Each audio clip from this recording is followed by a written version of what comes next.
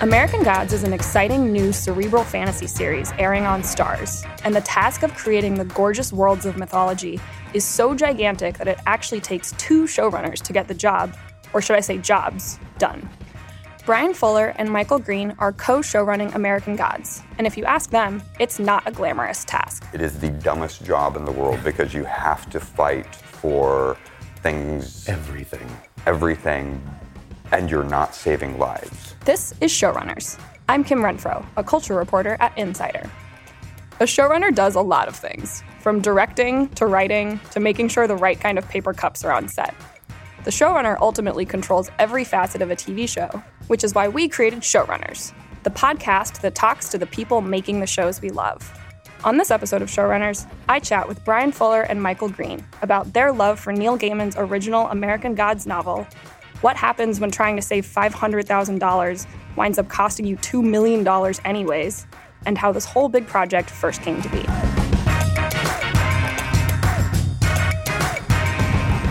Okay, so first I want to talk about American Gods and how the whole project came together and how you two wound up being co-showrunners. I was working on the final, what I thought was going to be the final season of Hannibal, season 2, and Neil Gaiman came up to Toronto to have a conversation about his book, and we talked about all the wonderful themes of immigration and strangers in strange lands trying to make their way in America. And he said, would you like to be the showrunner of American Gods? And I said, yes, if I can do it with Michael Green.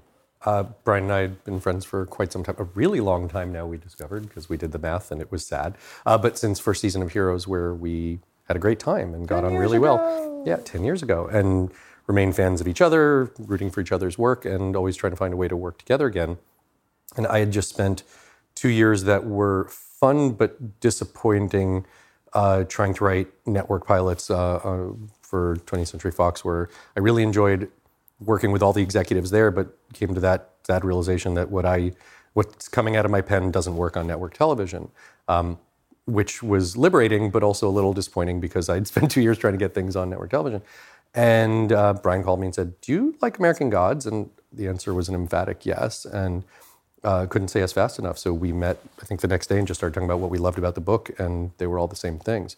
And the chance to work together again, I would have done on anything, but to do it on one of my favorite books, even better. So when did you first read the book, American Gods? We both found it in paperback is what we discovered. So like a year after it came out, so probably 2002.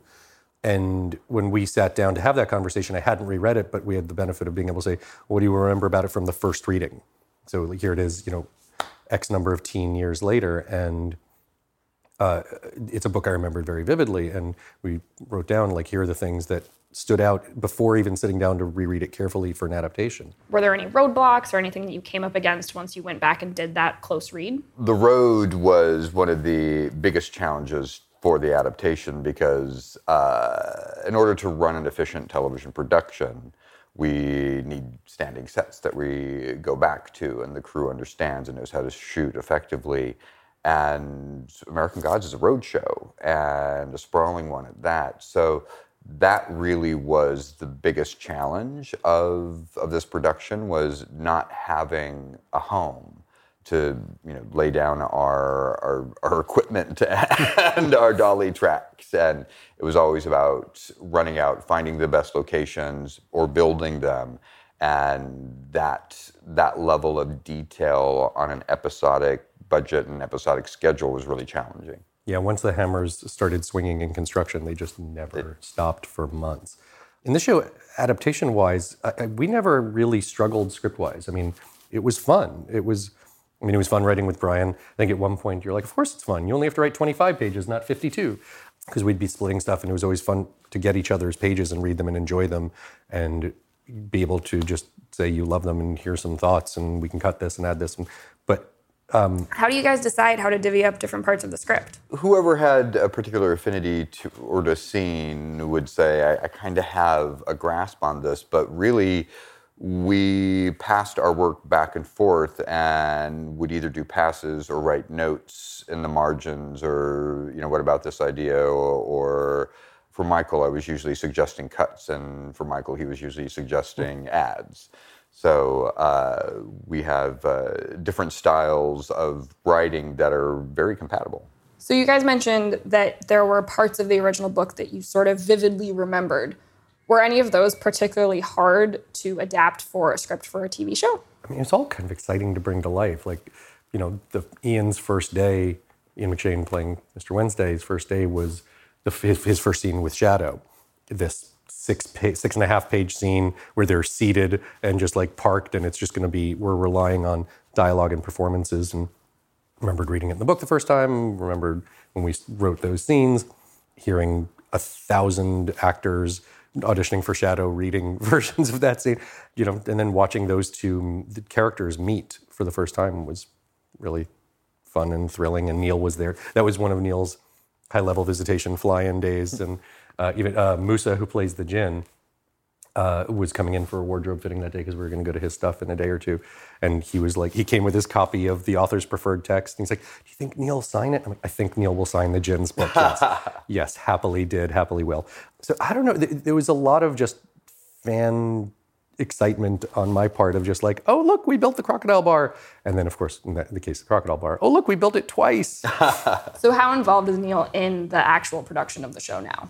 Neil saw all the dailies, saw every outline, every script, gave us feedback. He was involved in the casting process. We sent him auditions. We would consult with him whenever we did cast somebody or it was an offer situation. And we had called him and said, what do you think about Ian McShane for Wednesday? And he said, I like it. He's bastardy. And that was an interesting story in and of itself because we had originally offered Chernobog to Ian, and Ian, who'd worked with Michael in the past, had a conversation with him and said, this role is great, but he leaves. What about this Wednesday guy?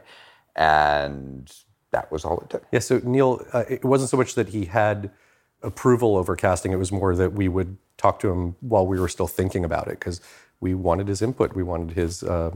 If he had an instinct for or against a certain direction, that meant a lot to us. So I want to talk about the term showrunner because I feel like people who maybe aren't as obsessively following TV news or inside the industry, they don't recognize that term right away as something the way that they do executive producer or writer or director.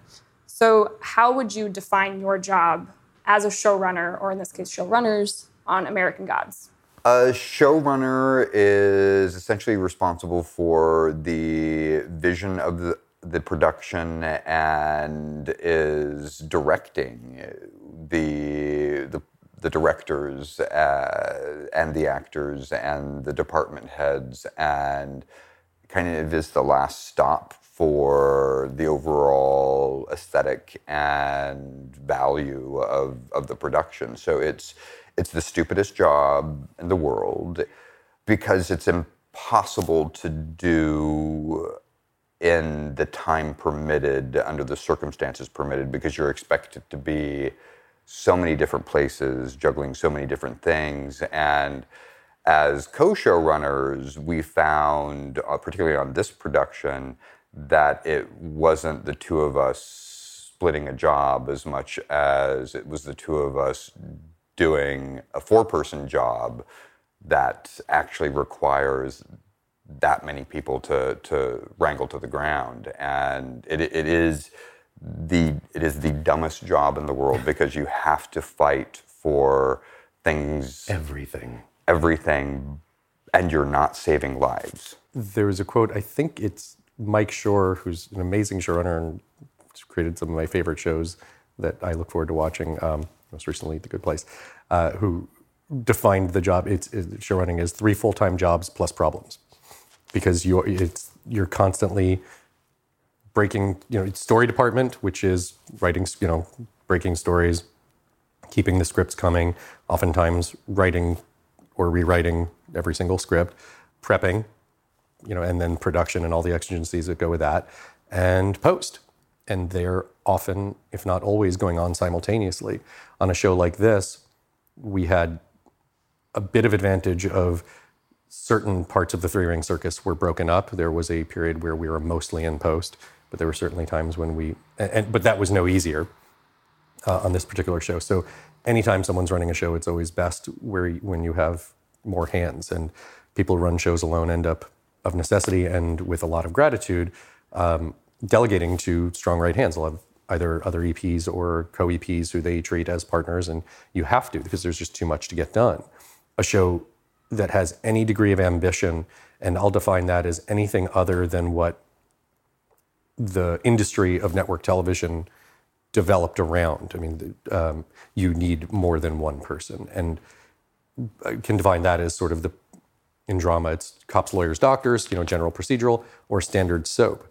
You can run a show like that normally because that's what it was built around: standing sets, set number of actors, set number of days, and just a formula for how things are mechanically accomplished.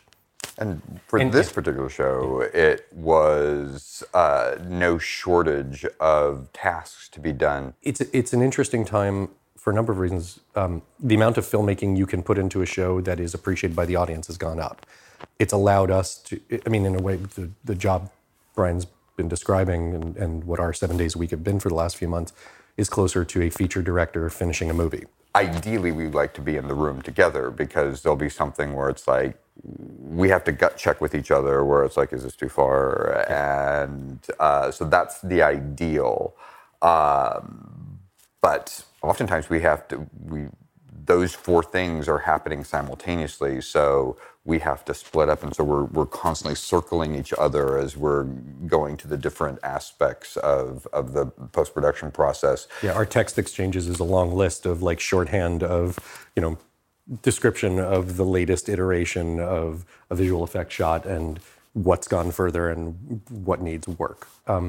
One of the things I try to be conscious of, I've had the experience of working for partners, and one of the frustrations that people can have when you work for people who, when there's a showrunner team, is getting caught between the two-headed hydra of one person told you one thing and the other person comes and tells you the exact opposite, and the team you've hired, they've hired to help them is suddenly like, we don't know what to do, which is it? And being uncomfortable and sort of shutting down and shorting out. So I've learned to see the distressed look. Like, you can see the cortisol level spikes if I give a note, and then I can just kind of say, did Brian say something to the contrary? And then I can call, he and I can then discuss it on the side, because you just want to make sure that the artists you've hired to do things are clear and ready to action things. Giving one message. Yeah, giving one message. And sometimes that means Brian and I have to have the quick conversation of basically who's more passionate about their view is usually how we decide things. Whoever cares most wins. Yeah. And that's just a matter of wanting to support each other's vision for things and who has a clear vision. And it's nice to have that gut check, because sometimes you have an idea that only gets you through the day, and your partner can have the idea that closes out the episode. So speaking of that sort of gut check, have we taken it too far feeling, I really wanted to talk to you guys about the violence on the show, because in the very opening scene, there's an arm that gets cut off holding a sword that sort of flies through the air, and it's this very violent but also sort of comedic moment. So where do you guys decide to draw the line when it comes to that sort of bloody violence? That was actually, one of the earlier, not necessarily a bone of contention, but something that we had been repeatedly asked to take out. And we felt very strongly that was tonally allowing the audience to be amused by what we were presenting, as opposed to saying, no, this is a very serious world and a very serious war. We wanted that absurdity and heightened sense of almost Python-esque humor with the violence. And because we weren't trying to depict history in any way, and we wanted that clear, that this was someone's depiction. History in the same way that Monty Python depicts history, was our approach. And so the violence really, it's sort of amusing to me when people complain about the violence in the story of gods, because that's all there ever has been in these stories. Take a peek at the Old Testament. There's, violence, bloodshed, sacrifice are all poetic expressions of our faith bargain with the gods that we choose to worship. So we needed a bit of that represented in the show to really set the stakes of what people fight for and who hasn't heard of a religious war. So I poo-poo the complaints of violence. There was one thing we toned down, but not for any reason of feeling like we'd gone too far. David Slade, our director for that episode and the first three as a group, there was one point when we were adding visual effects blood where he said, I'm only halfway there. I want to do a whole other layer. They're building a whole other CG element of blood to do here. And we actually said, partly because at the time we were fighting budget, but also the image that we had was so beautiful and interesting and weird that we're just like, you have enough blood, sir. And it was for me more, sometimes we have to say to people, we like the work you've done so much, I have to protect it from the work you'd like to do. So you just mentioned CGI blood, but was there physical blood on set as well for these scenes? In that sequence specifically, I think there's 3 different types of blood. There's physical blood, there's guys with buckets on the side. There's projectile blood cannons that pump geysers of blood. And then we have the CG elements, and there were different styles that I think were actually from different houses. Like, these are the ones that are sort of ballet slippers of blood. These are the ones that are spray. And we would actually have conversations in later episodes about which types of blood. Like, we have a sequence in the top of our 6th episode where we have immigrants crossing the Rio Grande to come into America and bringing Jesus with them. And some violence ensues. And our first pass from the visual effects department, where they were adding the CG blood to it, used the Viking blood. And it was a much more serious scene. And we had to kind of scale it back and say, no, that's the wrong element. We don't want any giggles. This is actually harrowing. Whereas we specifically designed the blood in the Viking sequence to be bright, to kind of give a remove from the violence so that you could watch it and sort of like, I can't believe we're doing this kind of reaction. Whereas the blood in the immigrant story was going to be grounded, upsetting.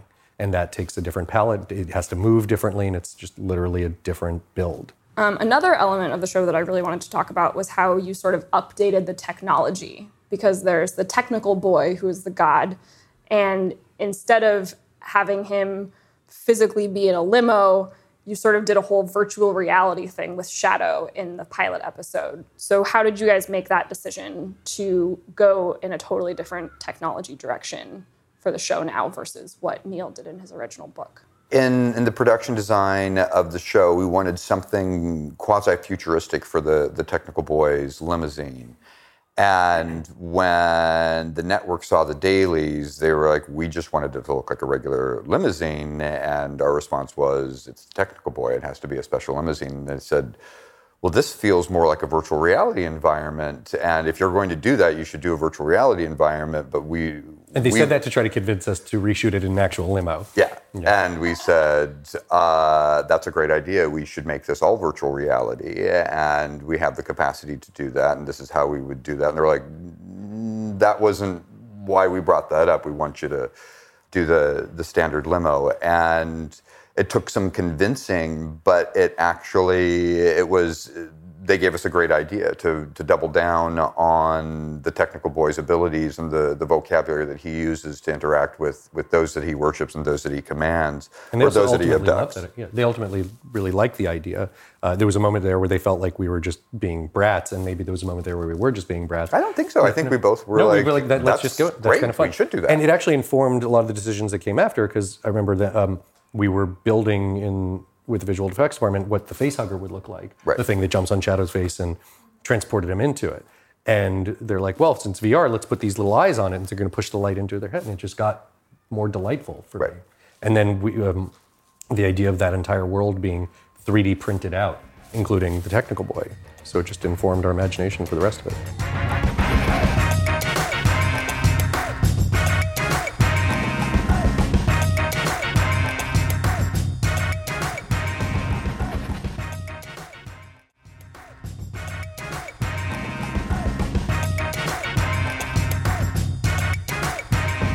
You talked about how when you write separately and then send each other scripts that you then read over. But what is your actual writing process like? Like, are you laptop guys? Do you need a desktop to set up? What's your writing process? I like to be alone and carve out hours where I could be undisturbed thinking about the story and what people are going to be saying within it. And you know, it's a process of self-hypnosis where you have to consider who this person is that's walking into this room, what they want, and what's the first thing that's going to come out of their mouth. And so it requires a certain sense of stillness and solitude. So that's rare when you're running a show too, just to carve out some time. So sometimes in the show running process, we will end our daily production meetings at 8 and then write till 2 or 3 in the morning, and then start our production days or our story breaking days again. So as I said, it's the stupidest job in the world. Mm-hmm. And you have homework every day. And it's dumb. It's like I'm just... Yeah, because my life choices. Writing alone is I mean, writing as a job on its in and of itself should be the job. Yeah, and it's is one good solid job. Yeah, and I can't. How many times have I turned to you and said, "Yeah, work is getting in the way of work today," because as a dispositional writer, producing is always like this thing that's intruding on. You know, the script is the first principle. And people will be like, where's the script? Where's the script? And, well, you made me have a 4-hour meeting with you today, so there's no script. So sometimes you have to chase people away or leave work unfinished. Again, you know, with as many things you have to do in a day show running, you know, getting 80% of what you were supposed to get done is like a great day. Because there's always a monstrous list, and it's like, yeah, we 70%? Okay, I'll take that win. And no day is possible. Yeah. There's never a day that is possible. Because there are all these artists you've hired who are waiting for some time with you to go over the work that they've prepared for it. And you have to have an internal mechanism to weight necessity and say, I'm sorry, you know, like how many times have I said to like art department, you're the priority tomorrow. Or today, you're the priority. But right now, you're the priority. Right now, you're the priority. And what I'm secretly thinking is, I want to get this over quickly so I can go write, because that's what always feels like the thing that needs to get done. I wish, I've always romanticized having like writer habits, like you have to have, you know, my mug is in its spot and it's on the special doily that my grandmother gave me, and you know, my lamp is on and it had just on the right setting. And I've never... Just leave me alone. Yeah, right now... Somewhere, anywhere. All I really need now in terms of process is like the sanctity of time. I can write upside down in the bathtub, you know, if there's 2 hours. It's more about, I don't actually write in the bathtub. Like I remember watching Trumbo and thinking how like they keep trying to romanticize his writing process. I'm like, fuck you. It's just about like, you know, it doesn't have to be, you don't need those things you think you need. You don't need the special writing program. You don't need the special pens. You just need alone time. You need alone time. Was there a point when you felt like you did need those things? Before I started actually writing, you know, people who get caught up in the ritual of it, and I hear people, you know, people starting out all the time talking about how they're still doing the research for the project they want to do. It's like you've done enough. I assure you've thought about it enough. If you can list the 6 books you intend to read, still doesn't mean you shouldn't be reading while you're writing, but just do the writing. Stop doing the things to prep you for the writing. I actually kind of, one of my favorite ways to write is kitchen table with a good amount of chaos around me, but and it's just a, you know, personal struggle. I like being around it, so it's there, but the people who love you that are making that noise think you're still a person. It's like, no, I'm here. I'm furniture right now. Like I can't actually answer you. Or when someone asks me a question, there's that like 8-second time delay of where the sound has to penetrate, depending how far I am in myself, and then I have to like re-engage, but also make the mental note of what passage I'm on and where I left off that thought. And my family, God bless them, has learned to understand that Daddy's special. You know, like there's something wrong with him, and you just have to give. You know, Daddy's a very slow robot, and sometimes needs recharging. I just have a poster of The Shining in my office, and every time my partner comes in to talk to me, I just point at it. Yeah, and like if I'm in here. If you hear me typing. Yeah, my wife has been with me long enough that, you know, I can just say to her in the shorthand of like, I'm not actually here. And okay, you know, she understands that. And that's always I've had that conversation with a number of writers, and Brian and I talk about it all the time, the people who love you and want you to be a person when you're not.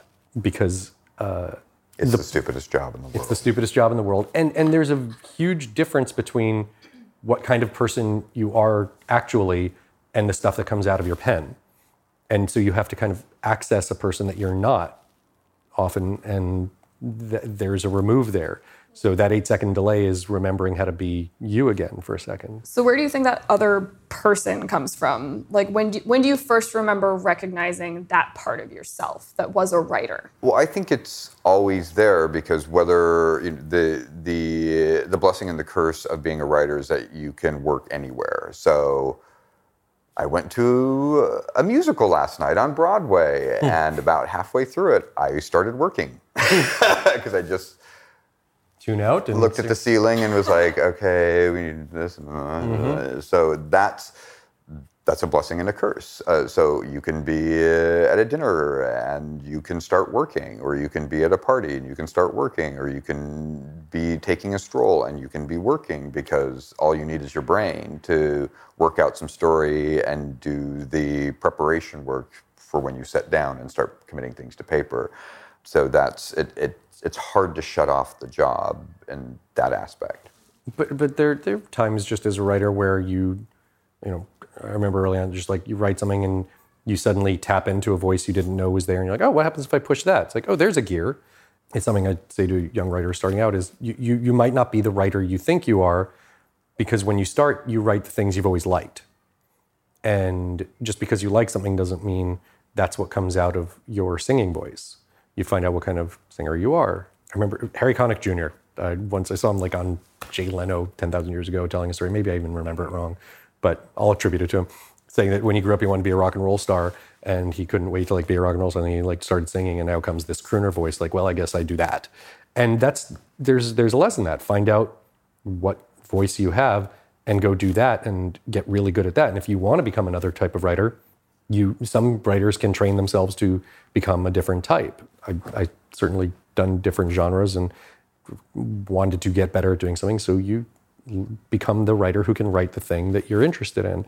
Other writers are not versatile. That doesn't make you better or worse. If you double down on the thing you're great at and you love, you are the luckiest person. You're a much luckier writer than someone who keeps wanting to reinvent their voice. It's not better or worse. It's also like there's a lot of, in television, there's a lot of fetishizing of who's fast. And fast does not mean good. Fast does not mean good. And brilliant does not mean fast or slow. I know wonderful, amazing, brilliant writers whose work I admire, who are like good for one script a year or 2 years. And then I know mediocre writers who take the same amount of time, and I know brilliant writers who can write very, very quickly, and I know brilliant writers. There's no correlation between speed. That's just disposition. That's just weird Venn diagram shit. Just like showrunning is the weird Venn diagram shit of managerial skills and writing skills, and like where they overlap, you can now have this stupid job, which you shouldn't take. I mean, so what I'm hearing is that you two are never going to showrun again by yourselves. I'm sure we will, but I will absolutely miss, having someone to do this interview with or break a story. And look, writing process American God has been different for me than anything else I've worked on, because before I go into a scene, if I have a problem or I'm not sure what it's about, I have someone to go to, and it costs Brian creatively nothing to fix my problems.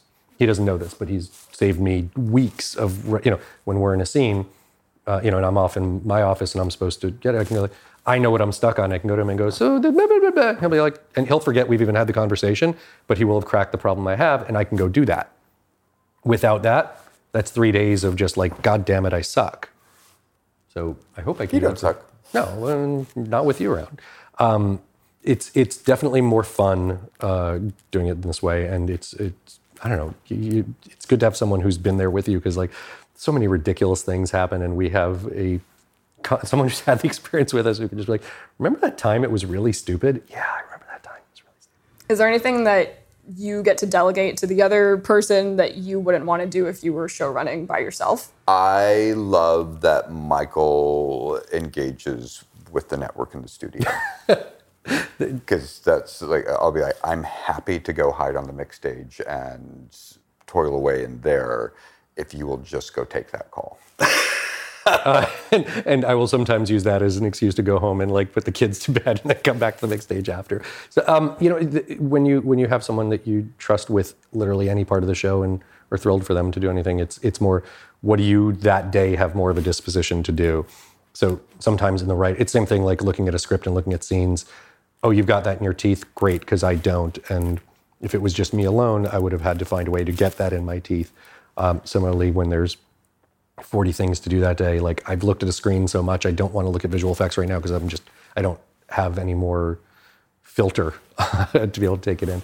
Because you have to, in the showrunner mentality, engage a certain level of hypercriticism to direct people and where they need to go, whether it's visual effects or sound design or color timing or even script writing. You have to entertain the hypercritical self toward just to make the product better or as good as it can be. I have been in those VFX sessions and like drink my water much faster to generate a pee break to get like 5 minutes to just be able to get my brain back. And this show in particular, there's a density to it that neither of us have ever experienced before. I mean, most shows, even the very elaborate shows we've done in the past, would have a few sequences per episode or 2 episodes that require that level of detail, where all hands on deck have to figure out how to accomplish that one special moment. American Gods, because, and it's something we set out to do, every scene is that. Every episode has dozens of moments like that. So there's a density of insanity in it. And in those moments, I've now gotten to the point where it's like, well, we did it to ourselves. Yeah. Oh, no, we have no one to blame but ourselves. If anything, our network in the studio... Make it smaller. Don't do as much. And we were like, no, we got to do the book. And they were never doing it out of fear or malice or cheapness. It was like, stars there, the people there come out with a wealth of production experience. And I remember early on when we gave them just outlines, the response was, we love it. If you can pull off half of this, we'll be thrilled. And we pulled off about like 60, 70% of it. More, I'd say 80%. Yeah, I mean, some of it we then production we did. Once we like threw things away and redid them.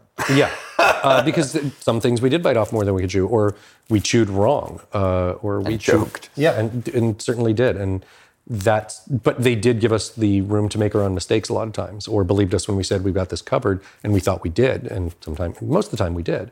So American Gods has been particularly difficult that way.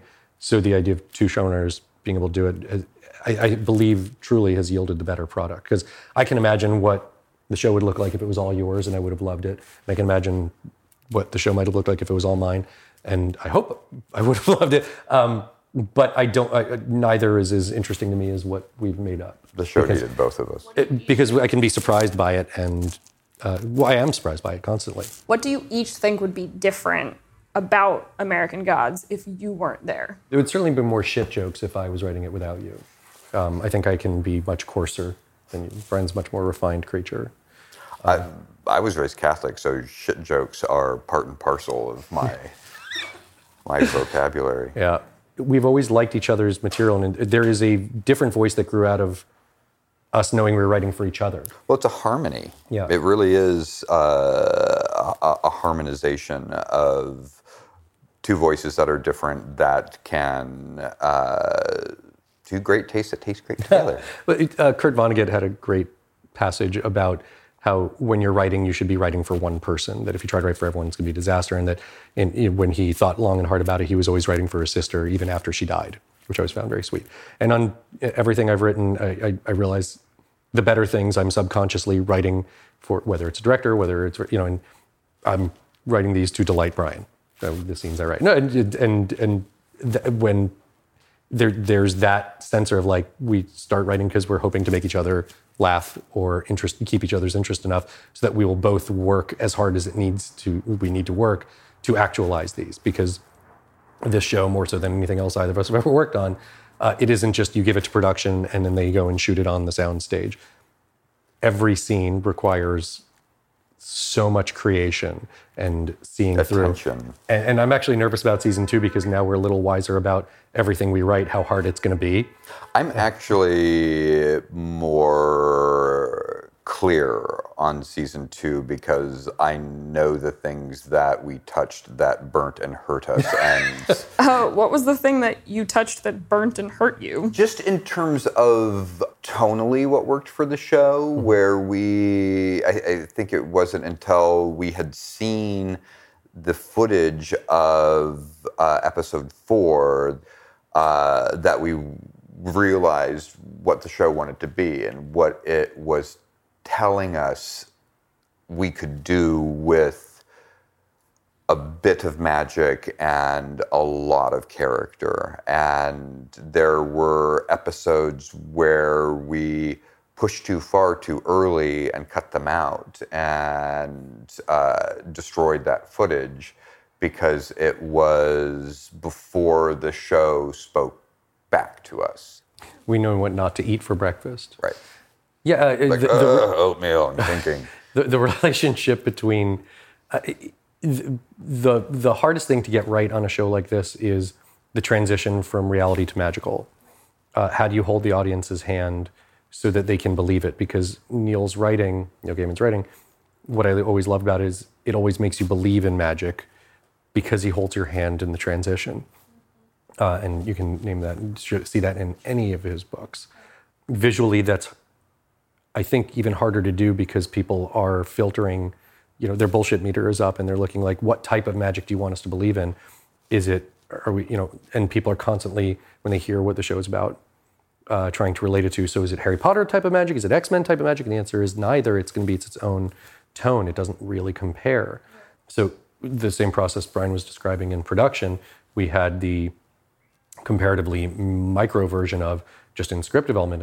I remember an outline of a potential episode 4 where let's try this. And it was a magical ship exploded out of a Wednesday's pocket and erupted into a parking lot. And at the time it was it'll be amazing. And because that day we, with the writers we were working with and got very excited about going, what if we went Harry Potter with this? And what if we went Middle Earth with this? And you kind of have to wiggle the loose tooth to see. But when we saw that on paper, we not quickly, 3 days later, we shared that with the studio. And we were like, yeah, we think we might. And you wiggled the tooth the wrong way and it hurts. And then that's early times the show starts speaking back to you and says, no, that's not what we're doing. Everything about that particular episode ultimately went away. Yeah. And what we kept trying to bridge a gap that was really just a short step.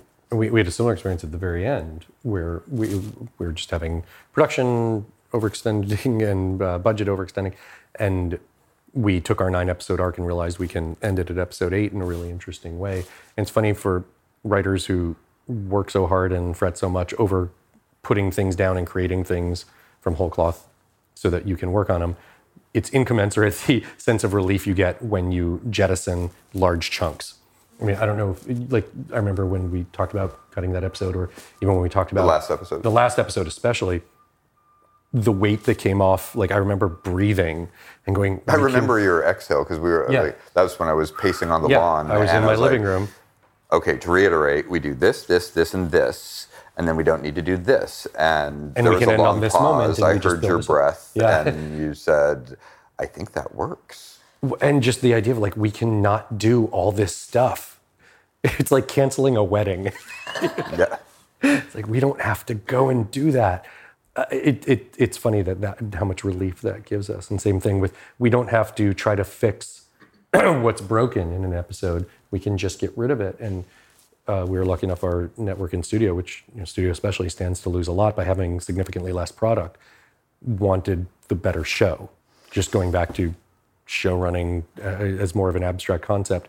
Whenever you're trying to do something that isn't replicating things that have worked in the past on other shows, the only way it can be done is if all your benefactors, your network, your studio, your person partners and your home base have to agree on the same thing. If you have a show where the studio wants one thing and the network wants one thing and you want a third, you're fucked before you even start.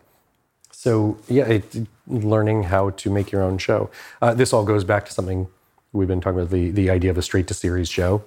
is something that everyone thinks is the greatest thing in the world, and it's not. It's stupid. It's really stupid.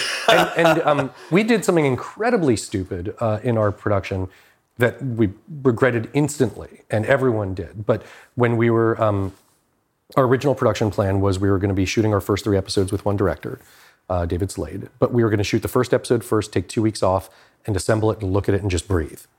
And then we were going to shoot our second 2 episodes, second and third episode after.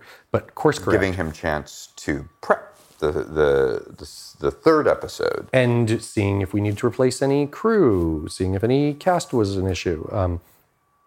Just giving ourselves like a pilot moment, as it were.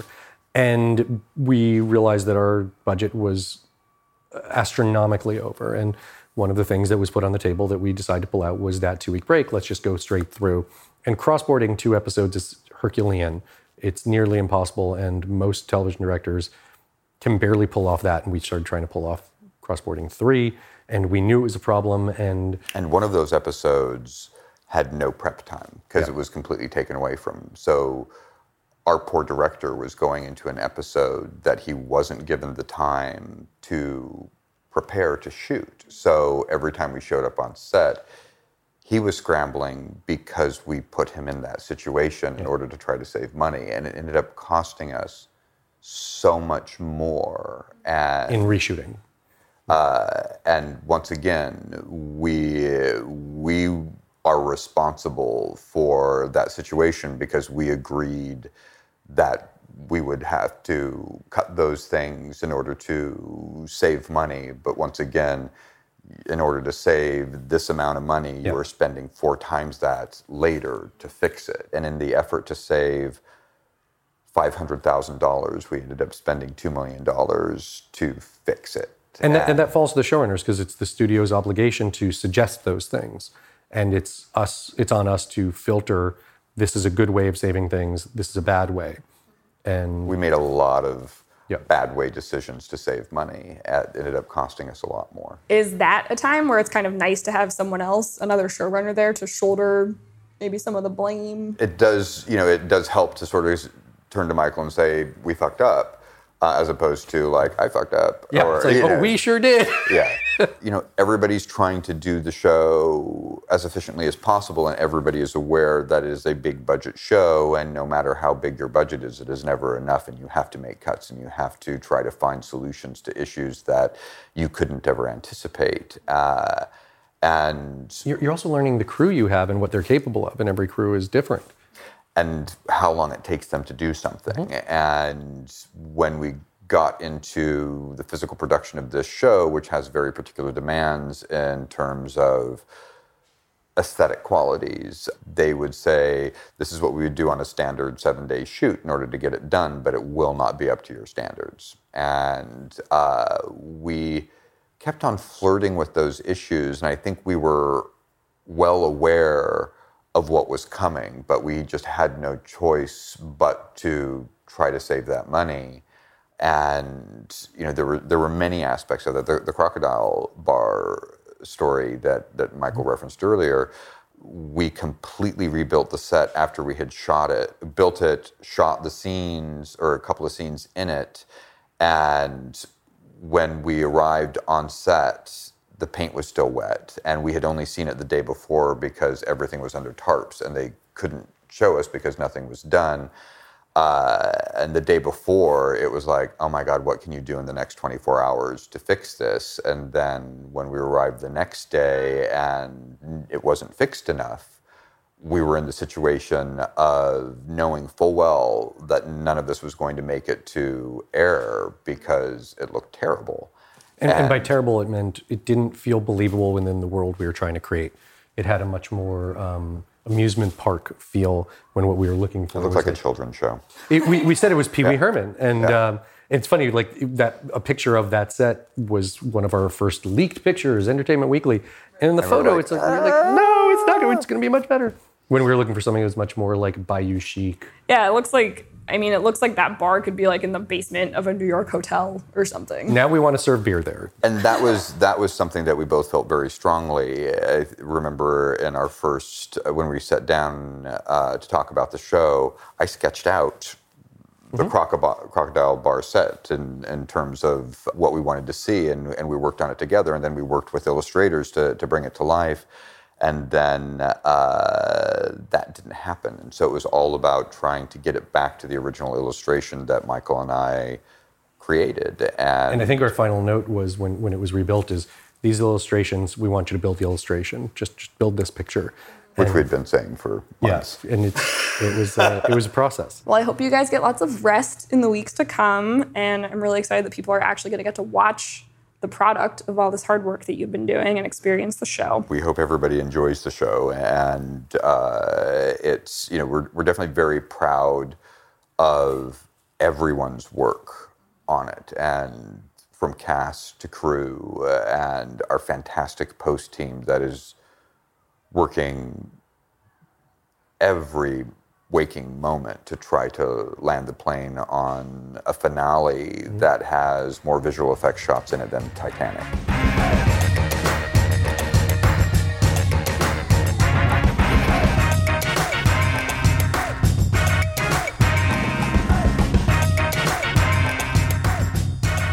All right, that was Brian Fuller and Michael Green.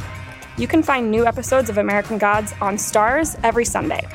If you're a fan of showrunners, please rate and review us on iTunes or your podcast platform of choice. This episode was produced by Steve Parkhurst and Brad Fisher. On our next episode, I speak with Prentice Penny, the showrunner of Insecure. Until then, keep binging.